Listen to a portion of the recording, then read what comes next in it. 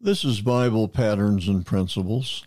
My name is Dan R. Crouch, and I am the pastor of Fountain of Life Community Church in Prescott Valley, Arizona. We are a classic Pentecostal church that believes the Bible is the only true Word of God and that salvation only comes through the person of God's Son, Jesus Christ. I believe the most important decision in your life is to accept Jesus Christ as your Lord and Savior. Repenting of your sins and giving your life to Jesus is the key to joy, peace, and success in your personal life. At Bible Patterns and Principles, my goal is to help you find the peace and comfort God wants you to experience. Let's look at our verse for today. In Psalm 91, verses 1 and 2, the Scripture declares, "He that dwelleth in the secret place of the Most High shall abide under the shadow of the Almighty. I will say of the Lord, He is my refuge and my fortress. My God, in Him will I trust."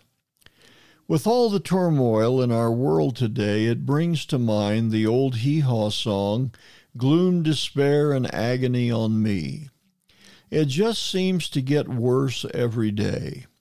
However, for believers in Jesus Christ, that is not what comes to mind.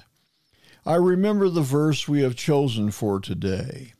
In contrast to the trouble and despair all around us, as believers, we can dwell in the presence of God. We do not need to fear the terrorist attacks, the wars and rumors of wars, the threats of nuclear destruction, or the forces of Satan at work in our nation. If we place ourselves under the shadow of the Almighty, we can declare that our God is our refuge and fortress. We can trust in Him.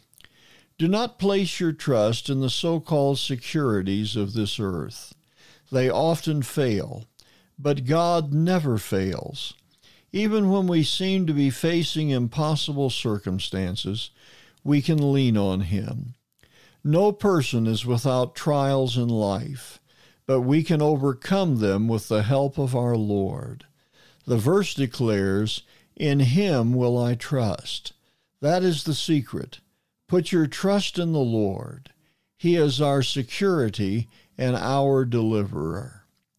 I hope the words I have spoken with you today have met the needs of your life. Jesus wants to minister to you, if you will only let Him. If you have not already done so, invite Jesus Christ to be your Lord.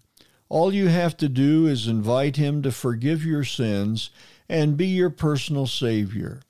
If you ask, I know He will honor your prayer. This has been Bible Patterns and Principles. My name is Dan R. Crouch, sharing another Bible truth to strengthen your daily Christian life. Please let me know if you're enjoying these brief teachings from the Word of God, or if you have a prayer request.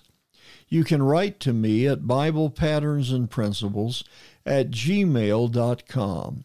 I would very much enjoy your comments and would feel very privileged to pray with you concerning the needs in your life.